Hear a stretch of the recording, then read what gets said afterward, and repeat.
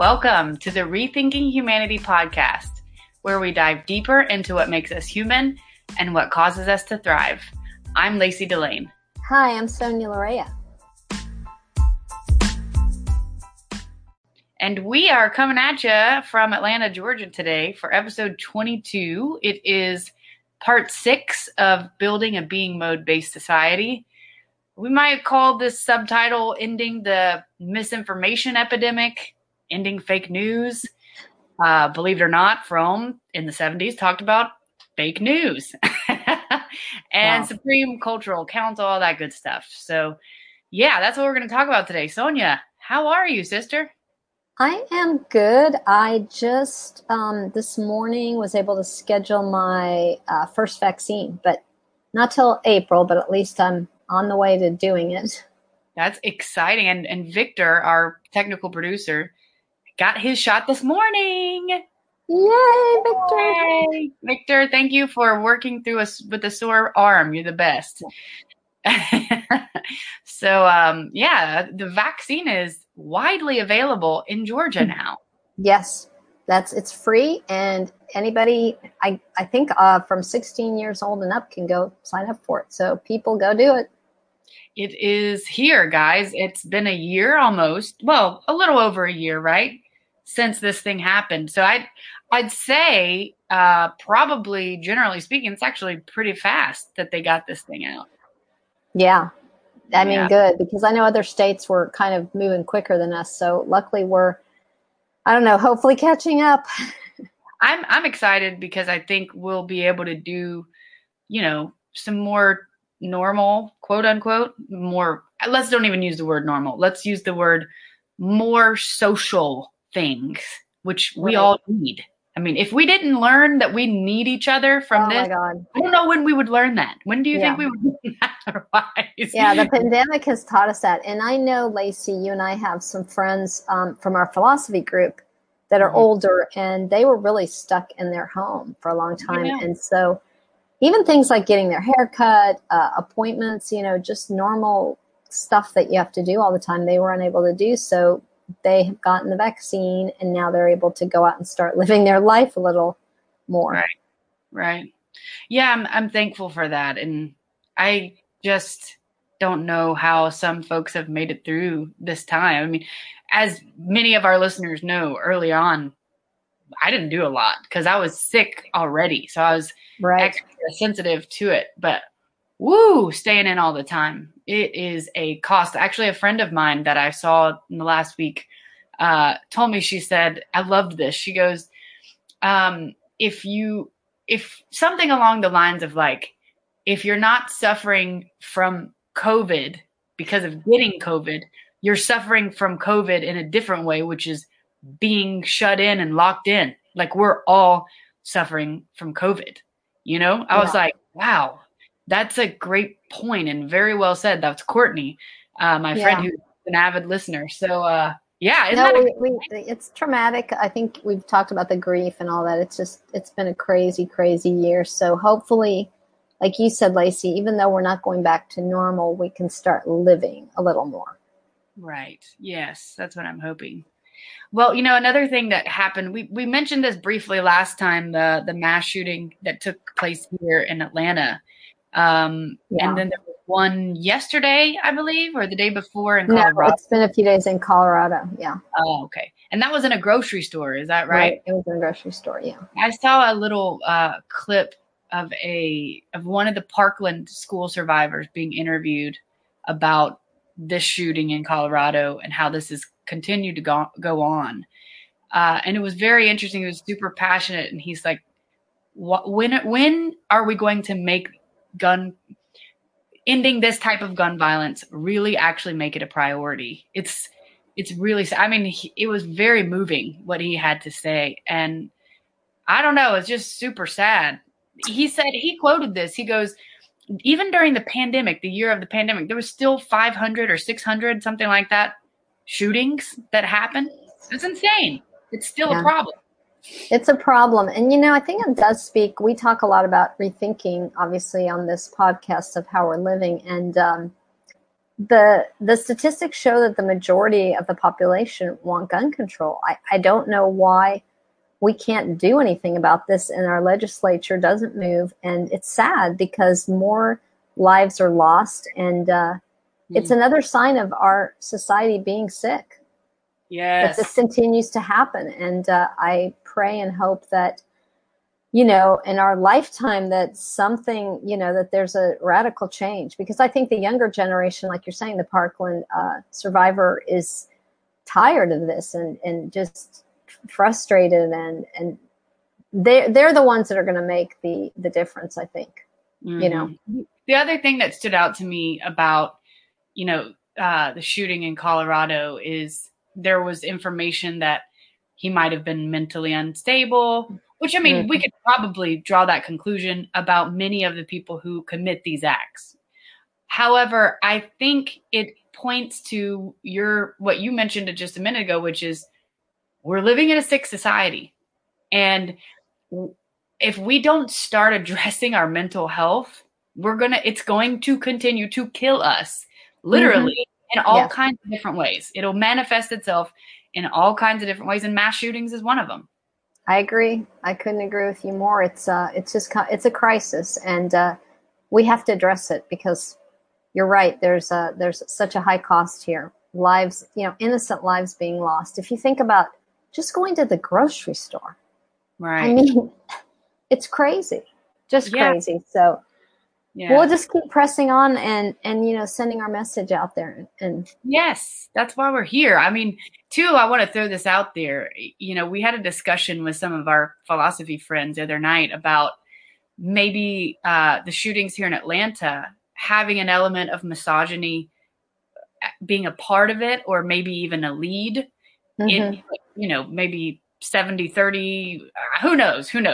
But I don't think you can leave out a misogynistic element to the shootings that took place here in Atlanta. And I thought we might mention that because it links to our last podcast episode, which was on the patriarchy. Yes. Well, I agree. I mean, interestingly enough, what you're bringing up links to mental health and also misogyny, also racism. So you've got a mix of a lot of stuff there that shows we have tremendous work to do to heal our society. And we can't minimize the fact that it's definitely was targeted, you know, against these women. It was very sad, and it's part of what we've continued to talk about with the patriarchy and the whole, you know, the whole thing. Yeah, I mean, the vocabulary that was used was that he wanted to get rid of the temptation. And so it's really hard to think that's not, and that's a conversation probably for another time, but I know we've touched on it here. And so I'm glad you brought it up because, you know, we want to, I guess, give our condolences to those people that are suffering out there. Right.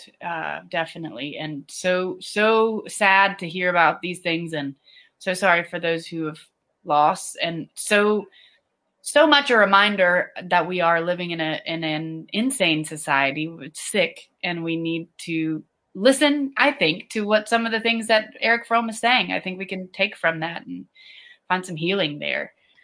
And some other exciting news in not this weekend, but next weekend, something big is happening. Big. Sherry Turkle. Yeah, I'm just so excited. I know we've been sort of counting down the days, but again, shout out to everybody. Please watch our podcast. If you get a hold of our book, Empathy Diaries or Reclaiming Conversation, awesome. If you don't, we're going to talk about it. So yes, tune in. Yeah, I mean, I think it's easy to just not even think about how technology is affecting us in our daily lives and our ability to have empathy.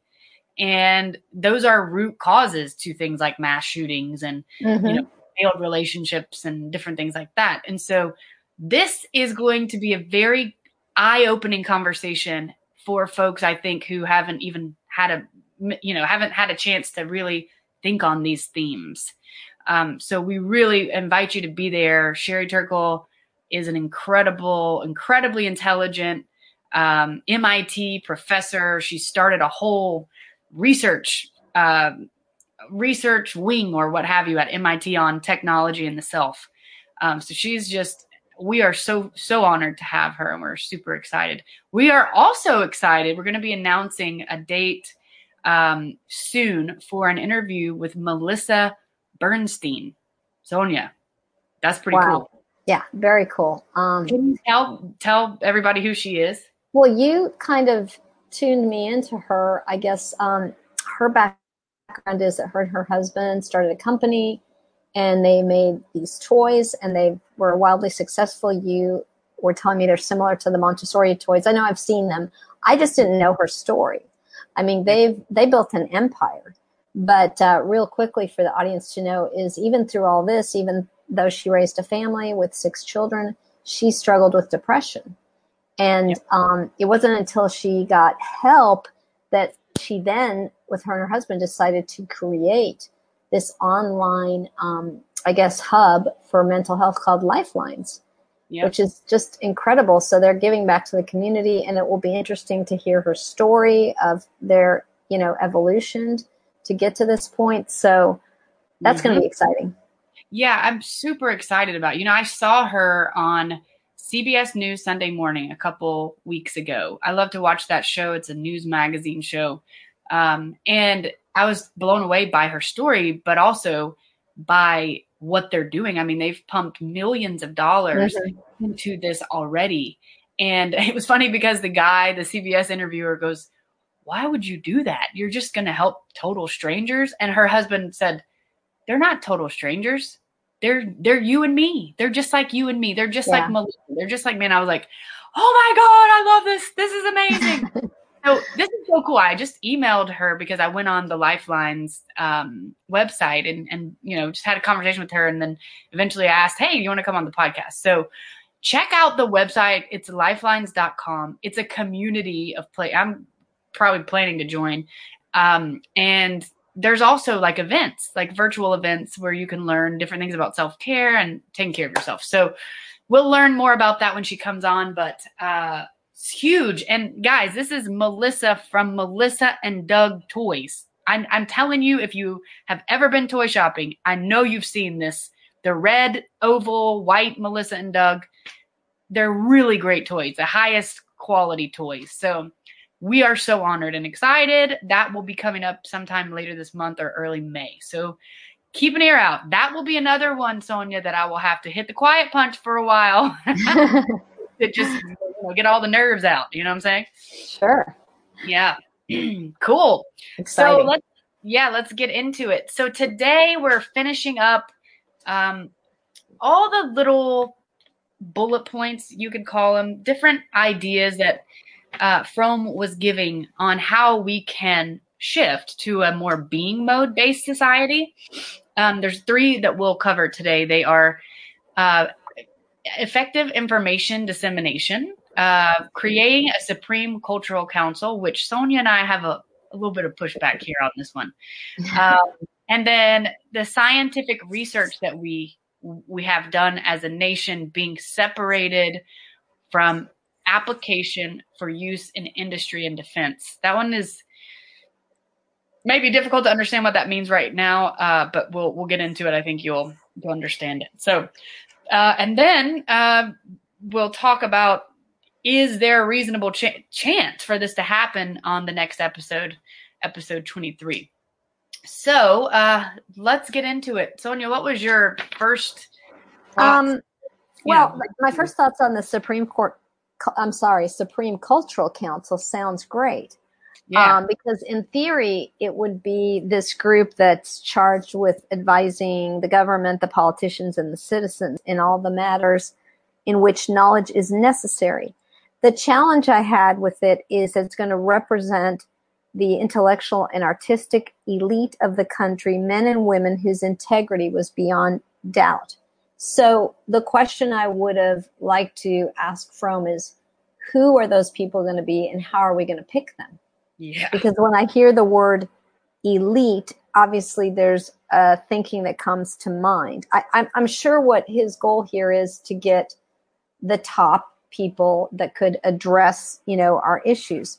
And the question would be, how do we get those people? How do we find those people, Yeah, and I mean, he mentions that in the next paragraph that, the difficulty is not necessarily in finding these people, but in choosing them. Right. They can't, he says, they can't be elected by popular vote, nor should they be appointed by the government, but other ways of selecting them may be found. For instance, start with a nucleus of 3 or 4 persons and gradually enlarge the group to its full size, say 50 to 100 persons. Now, he's saying this would be like an extension of the FDA, and these folks would be in charge of like selecting the people who would be responsible for making sure that we don't get fake news, which we'll talk about in a minute. So that's his next bullet point. Right. But I think what's difficult about this is, how do you know who are the elite? And then that, I don't know. I think this, like the nucleus of 3 or 4 persons, okay, that's maybe a good idea, but I think you're going to get a lot of bias that way, because the 3 or 4 people are going to probably pick 3 or 4 people, other people or whatever other people they pick, that are thinking like they are. I'm not sure, man. I'm just not sure about this. Well, I think idealistically speaking, this is a great idea. It kind of goes back to remember when we discussed in a previous episode, the groups that he discussed. So in theory, this would be ideal. And I believe, because this is obviously, we're going to, just a little, I guess, announcement here is we're going to do more from books. We're going to do the Sane Society. We may be able to, at that point, dig deeper into this. Because I think the idea, as I said, sounds awesome. The problem is, how are we going to do it? How is this going to, how are we going to choose? It's not like you said, the difficulty is not in finding them, but in choosing them. So there has to be a form of selection, to me, that's going to be unbiased, that you're going to get differing opinions, which I think he gets into a little bit more here. You don't want to have just one thinking. So ideally, it sounds great, but I think the idea is that we're going to have to dig deeper into Fromm's psyche to see where he's going with this. Right, and see if he's written more on this. Potentially in the Sane Society he has. And I do think it's, credit worthy here. He says it is of decisive importance, of course, that this council should also represent those who are opposed to establishment. Mm-hmm. For instance, the radicals, quote unquote, and revolutionists in economics, history, and sociology. So if you're appointing people who, like, if you have that nucleus of people who are appointed and appointing, if they are self-aware enough to go, all right, we're going to get this person who agrees with me, this person who is supposed to be a radical, this person who doesn't agree with me, but we agree on this, and the differing of opinions. Yeah, I think that's helpful. I think that's better. I think that makes sense. But it's harder. I think it's hard to say, yeah, let's do that, whenever you're talking about having just a core group of people who are in charge, because I don't know, that's kind of scary. Right. And as I said, I'm sure that he kind of delves deeper into this, but on the surface, it sounds good. I just would have to study more and understand more. So here's my question for you. And I was thinking this as I was reading, I wonder if this was done on a more localized level, if it might be easier. You know how we talk about how, like, being held accountable in a smaller community is way easier than the way we do things now, So maybe just on the surface level, without digging any deeper here into what he's written, did this in a more like community level or neighborhood level or what have you, or localized governmental level, maybe I'd feel a little more comfortable.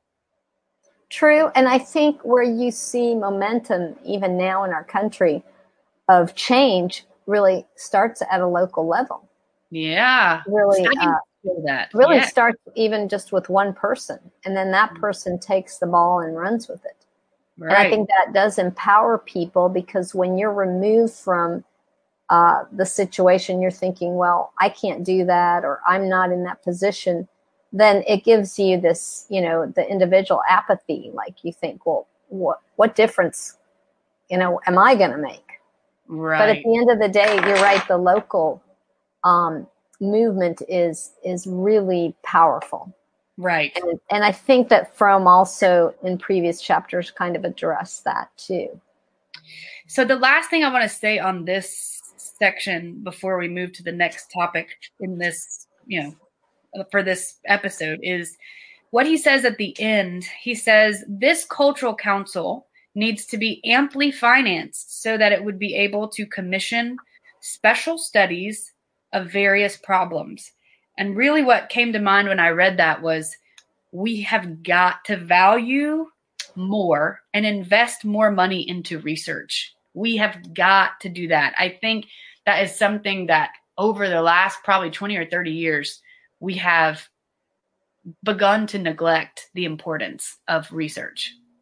Right. And I think also unfortunately, our last administration, I don't want to get political here, that was happening. They stopped investing in a lot of areas that were typically, we meaning the U.S., we're top in engineering, we're top in scientific research, we're top in, say, space exploration. That started to be minimized. And to your point, Lacey, we have to continue the research if we're going to solve, problems of today. Right.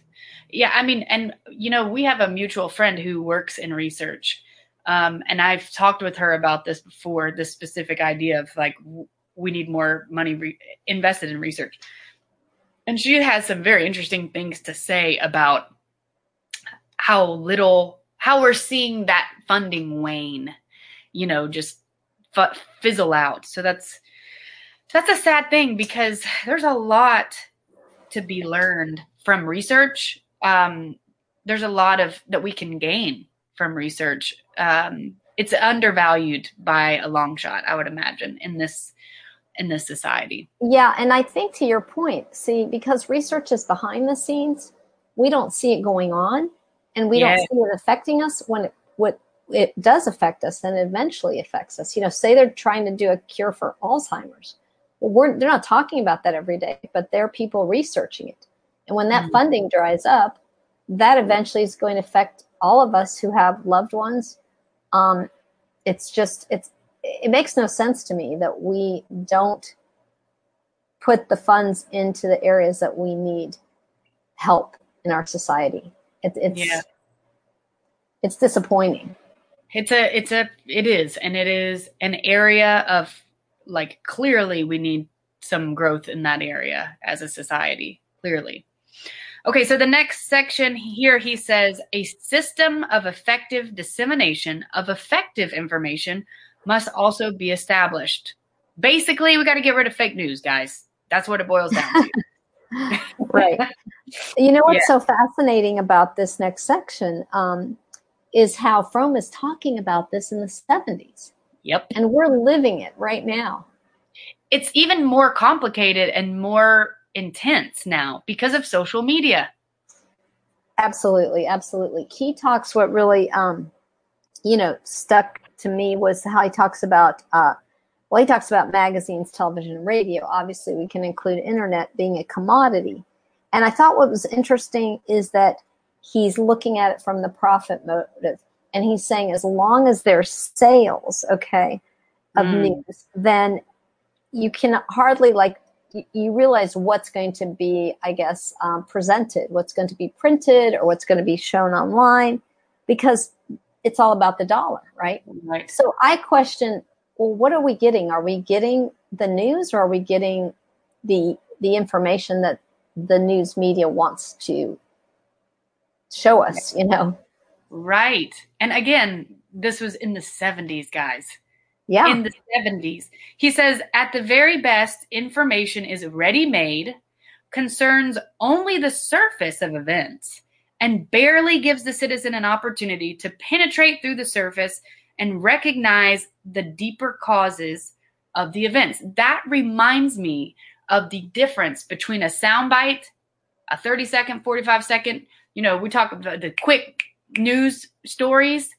And like if you sit down and you watched Andrew Yang's interview with Joe Rogan, that was a 3-hour interview. These solutions to the problems we're facing today are intricate. They're detailed. They're not simple sound bites in 30 seconds. And it takes time to describe them. It takes time to really talk about what's going on. It's a complicated thing. There's a lot more to what's going on other than just what appears on the surface. And so that's what that makes me think of. And it's true. All we hear is the surface level of events. And to me, it's about sensationalism and sales. That's what it boils down to. Well, I'm going to bring up that you discussed earlier. I also think that local journalism is very important. And we're losing local journalism because we're losing it to the big news media outlets. And if we don't make an effort to save that, that's important because it's actually what's happening in your community. And to your point about diving deeper into subjects, I'll just make a reference to our recent podcast. We had Amelia Pang. She wrote a book, Made in China. Now, until you read that, you don't really understand all the intricacies, right? Of what's going on with the sale and how things are manufactured. I mean, there's just, an idea, but you kind of have to dig deeper. And so I would like to see news outlets be able to give us more in-depth information. And I'd also like to see news outlets that aren't completely motivated from that profit standpoint, where they're going to bring unbiased, and also they're going to bring news that we don't hear about. A lot of times it's like, well, let's talk about this subject because we're going to get a lot of viewers, as opposed to really telling us everything that's going on, both nationally and throughout the world. That's a great point. I think we need more international news. I think if we had more, if that was more a norm, international news, I think it'd be easier for us to realize we are living in a global community. Right. I mean, because a lot of times you're focused on whatever the latest, news cycle is. And then you find out that in some part of the world, some horrific things are happening, or there was like an earthquake, or, 1,000 people died. But that's hidden because keep repeating the same story every day. That is really is what they're looking at, is the numbers, the viewership. It's desensitizing. While we're on this topic of Amelia Pang and Made in China, I want to mention that the last couple of days they've had an online advocacy type event where with the hashtag for ending forced labor, forced labor fashion, and 3 companies they mention in this. It's Nike, I think it's Zara, and I can't remember the third one. But if you go to my Twitter at Lacey Delane, you can see what that stuff is. But I am actually a huge fan of Nike. They're my favorite brand, and I have not worn my Nike shoes for the last 2 days because I refuse. I also tweeted to Nike and I said, hey, Nike, get your shit together so I can wear your brand again, because I'm not doing it until you do, Right, so, right.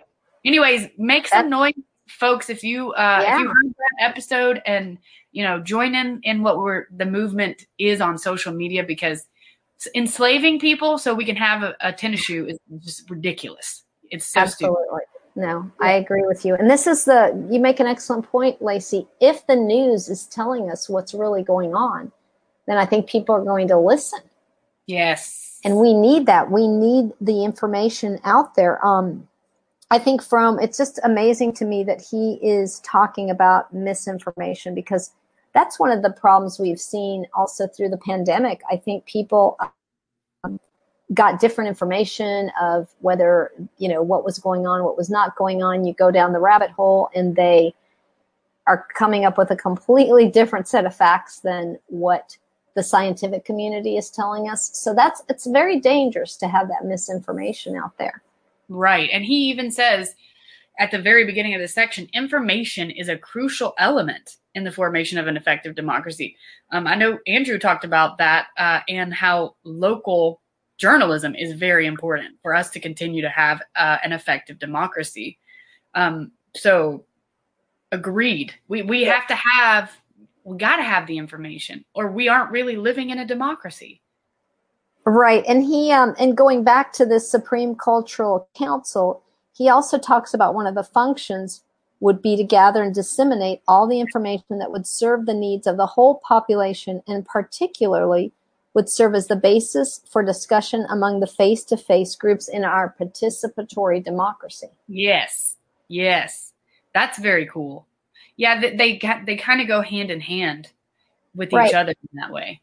What I like too that he says, it is of special importance that in the case of disagreement, the minority opinion and the majority opinion would be published. I love that.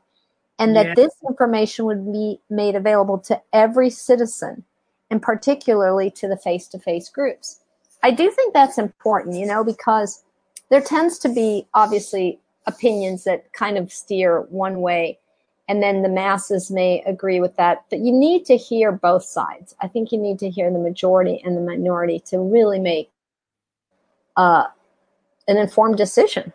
Yeah, 100%. I think we need to hear the details. I mean, we need to stop thinking that we can get accurate news in a 30-second blip, because we both know that if we think about an event that was quote unquote dramatic that took place in either of our lives, there's a lot of different perspectives. There's a lot of different history. There's a lot of different biases that comes from each person in the situation. It's not like it's this easy answer. It's not that easy. It's not that quick, you know? Right. And I was thinking, when you read a headline, which I understand the headline is to grab your attention, but at the end of the day, you have to read the complete article, then you have to read another article or read another research paper, and to really understand the depth of the problem. Right. And we need the sources that we're reading to be accurate and to be well informed. Yep. Otherwise, you have part of your population that is sort of in another thinking another reality. Yep. And that's hard to bring those people back in to reasoning. I would say Fromm would talk about using your reason when you're already having a different truth. You're kind of living in a different truth. You know, we both have to, I think you have to agree on certain things. If you and I look outside right now and I say it's cloudy, you say, no, it's sunny, and it's actually cloudy. Well, we have to start from a basis of agreeing. Yes. And then we can start to disagree on some other things. But if we don't have the basis of reasoning, then it gets really, it's a slippery slope. Right. There has to be an agreement.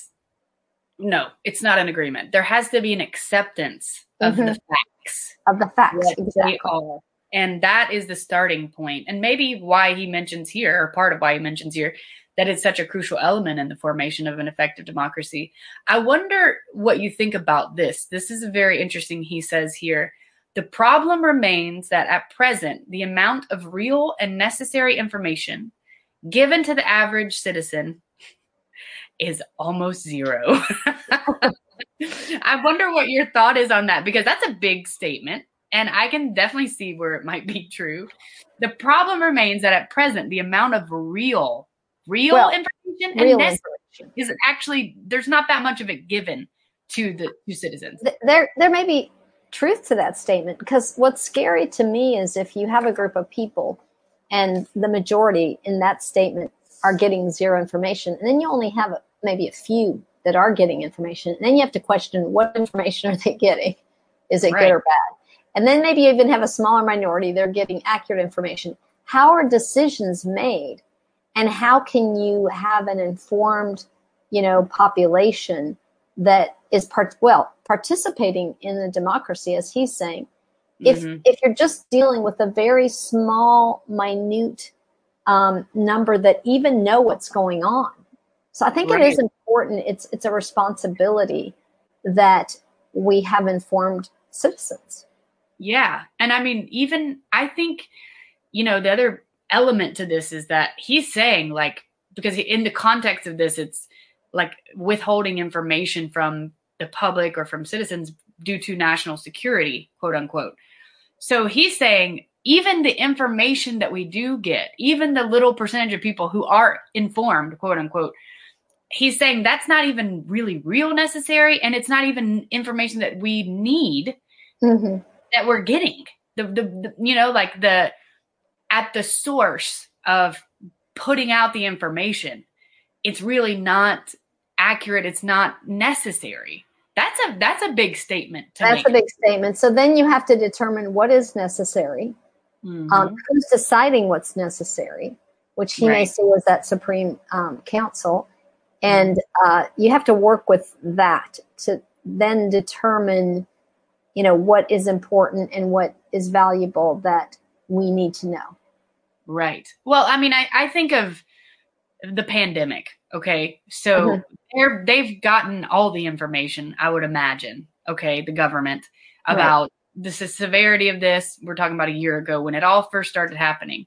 And I would imagine what he's saying here is that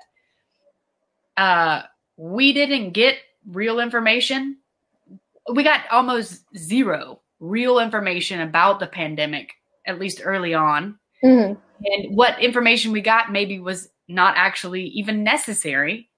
Does that make sense? So I'm thinking specifically about an event that, or something that that the government has information about, that we as the public need the information. But I think what I read him saying here is we're really not even getting that. So that's quite interesting to me. I do see how that could be absolutely true, because it's about massive control and power from the government side of things. If we like look at it in the extremist negative sense, I think. I don't know. What do you think? Yeah, I think it's important. And this is why you have to have different voices, right? This is why you have science. This is why you have people that they're not politically motivated. They're not trying to be popular. You want accurate, factual information. And the key is determining, okay, what is that information that we, meaning the government, are going to disseminate? How are we giving that information out, and to what degree? I would argue there's things that you really want to dive deep into. There are other things like emergencies that you have to make that information as concise and as understandable as possible so that people get it, because if it's like a 10-page information sheet, nobody's going to be reading it. But that's just, I'm talking about an exception where you have an emergency. Otherwise, I do believe you need more information, and you need more like the minority and the majority thoughts, so that one can read, and you can do your own research and come up with your own ideas of what you're learning. Yeah.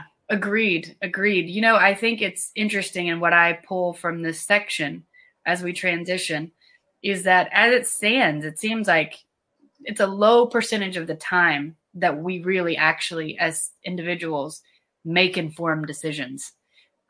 So interesting. And he also says at the end here, as long as the sale of news is a business, newspapers and magazines can hardly be prevented from printing what sells their publications, and does not antagonize their advertisers, instead of thinking about what information would be healthy and helpful to the general public. So yeah, really interesting. Cool. So the last section that we'll talk about is the section where he mentions that scientific research must be separated from application in industry and defense. So I have to be honest, Sonia, this section, I don't know. I think he could have expounded a little bit on it, or maybe I just don't understand it fully. The only thing that really helped me understand what he was saying here is profit and military expediency must cease to determine the application of scientific research. So what are your thoughts on this section? How do you? Yeah, I'm going to read one sentence I think that kind of, for me, hits a lot of what he's talking about. He says, as has been emphasized by many observers, certain discoveries in genetics, in brain surgery, in psychodrugs, and in many other areas can and will be misused to the great damage of man. So I pulled that out specifically, I think, because it does speak to today. While I can't speak to all of our discoveries and where we at on our scientific research, we do know that genetics has advanced. Psychodrugs, that's a big one in the news right now. Right. I don't know so much on the brain surgery, but what I think he's getting to there is that we're doing these discoveries, and there's a little bit of danger in how are we going to apply this knowledge that we have. And I think one thing is that you and I, because this is the theme in this podcast, is the profit, right? Yep. If one can profit through, doing genetic manipulation, there potentially that could happen. If one can profit using, the big thing now, which I'm an advocate for, is using psychedelics like for mental health. But you also have to balance that with that, being kind of a business where people are profiting off of that. So I think he's really, he's touching on something that is kind of the norm is capitalism. It's always about making the dollar. So you have you have to be very careful, because on one hand, you want to have these scientific discoveries. You want to have the betterment of humankind, but you got to be careful. Right. Who is going to have the power to use those discoveries, and how is that going to be, charged to the consumer, basically? Right. That's how I see it. And then he gets into, of course, the military part, which I think that you said, the profit and military expediency, that's excellent. Must cease to determine the application of scientific research. Well, that speaks to also profit. Exactly. Again. Yep. And he says this is unavoidable. Your sentence you read, as has been emphasized by many observers, certain discoveries in genetics, brain surgery, psychodrugs, and in many other areas can and will be misused to the great damage of man, which is what you read a second ago. Then he says this is unavoidable as long as industrial and military interests are free to make use of all the theoretical discoveries as they see fit. So what comes to mind when I read that is, for example, biogenetic engineering of human organs, something like that. Or on the military side, drones, flying drones that kill people, in war. And, I think it could be developed for, quote, the use of war. But do we really want drones that fly around and kill people? I don't know. That's the thing that come to mind. Well, is that right? Well, what people would push back on that, they would say that would be used, say, to protect us. Say you're in a foreign country. The problem that you're getting at, Lacey, that is excellent, is that can be also used for other purposes. Yes. And so where it gets really tricky is how are we applying these discoveries practically? And who's controlling this? Which he does talk about, having a control board that would be legally and psychologically completely independent of industry, the government, and the military, which I like, because obviously anytime something is tied into, if you're on this board and you're making money, then you're going to say, yeah, let's make drones for whatever, for use across the board. That's not somebody who's thinking independently. Right. And that's the challenge that we have, because it's this idea that we're advancing, but who's controlling the decision making to what we are advancing to and how we're going to use that, and who's going to make money from that? How are we going to invest in that? There's a lot of questions there. So many. And he also mentions that the Supreme Cultural Council would have the authority to appoint and supervise this control board. So that, functionality wise, just a footnote. I mean, and of course, these are all ideas of how do we get there? How do we get to this being mode based society that we know now from reading this book and thinking about these ideas and seeing what's happening just today in our society? Mm-hmm. We need to shift the values so that we can really embrace our humanity and embrace our human nature and our human needs. And I mean, become less of a sick society. I mean, I don't know. I think that sounds attractive, don't you? Right. No, it does. And we can't leave out the fact, I brought it up to you earlier, that he does say here that the United States, being the richest country in the world, has to curtail its expenses for health, welfare, and education in order to carry the load of its defense budget. That's a huge issue in our country. Huge, because we pour billions of dollars, maybe it's trillions, I don't know the number. It's trillions, isn't it? Yes. Into the defense budget. And so we don't have money for these other things in society that we desperately need. Right. And we know we desperately need them. And there's constantly that battle in determining how much for defense and how much for education and health and welfare and all of our other needs, our social needs. And I think the pandemic has shown us that we can't afford not to invest in human beings, not just in our defense. Right. You know, and this is in the very last section that somehow I've overlooked. But the main point of this last bullet point he has is atomic disarmament, basically getting rid of nuclear weapons. Yes. And, you know, there's an industry there, as we know briefly, and some people probably know more in depth than we do.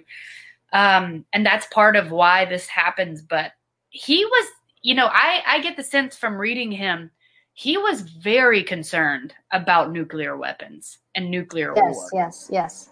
And it's still a concern today, quite honestly. I don't keep up with that, but that is one of the things that drives, you know, the world powers right now. And of course, there's just, like we said earlier, trillions of dollars going into that. And so that money could be better spent on helping those in need all around, you know, globally. Yeah, I had to read this sentence because it's so powerful. He says, the cost of social experimentation cannot possibly be borne by a state that is making itself poor by the production of hardware that is useful only as a means of suicide. Yeah, that's a great sentence. Isn't that great? It's just profound. So the next section of this chapter is where he says, hey, is there really a chance? Can we do this? Yeah. And that's what we'll talk about on episode 23. So yeah, good stuff. I mean, we got to get rid of nuclear weapons, he's saying. We've got to really be specific about how we use scientific research from, you know, military side and from the profit perspective. We've got to get rid of fake news, and we've got, you know, to have some type of governing body for advising the government, advising citizens in matters which knowledge and depth of knowledge is necessary, which that's the Supreme Court Council. So that's the thought processes that he has in this little section about how we get to a being mode based society. Seems like a lot is necessary for this to actually happen. We'd love to hear your thoughts if you think this is all possible, you know. Feel free to message us on Instagram or Twitter, or send an email, rethinkinghumanitypodcast@gmail.com. Let us know what you think. We'll potentially use it in the next episode 23, where we talk about this theme. Is this really possible? Can we really do this? Yeah, I'd love to hear people's opinions. I know it's a lot to kind of imagine us shifting, but I believe that we don't have a choice. We have to start changing. Yeah, I mean, otherwise, to quote him, suicide. Right. Oh my gosh, and so many different manifestations of the word. Correct. That can happen. I'm not speaking individually. I'm speaking society. No, for sure. But I mean, it takes different forms. So it's really, really good.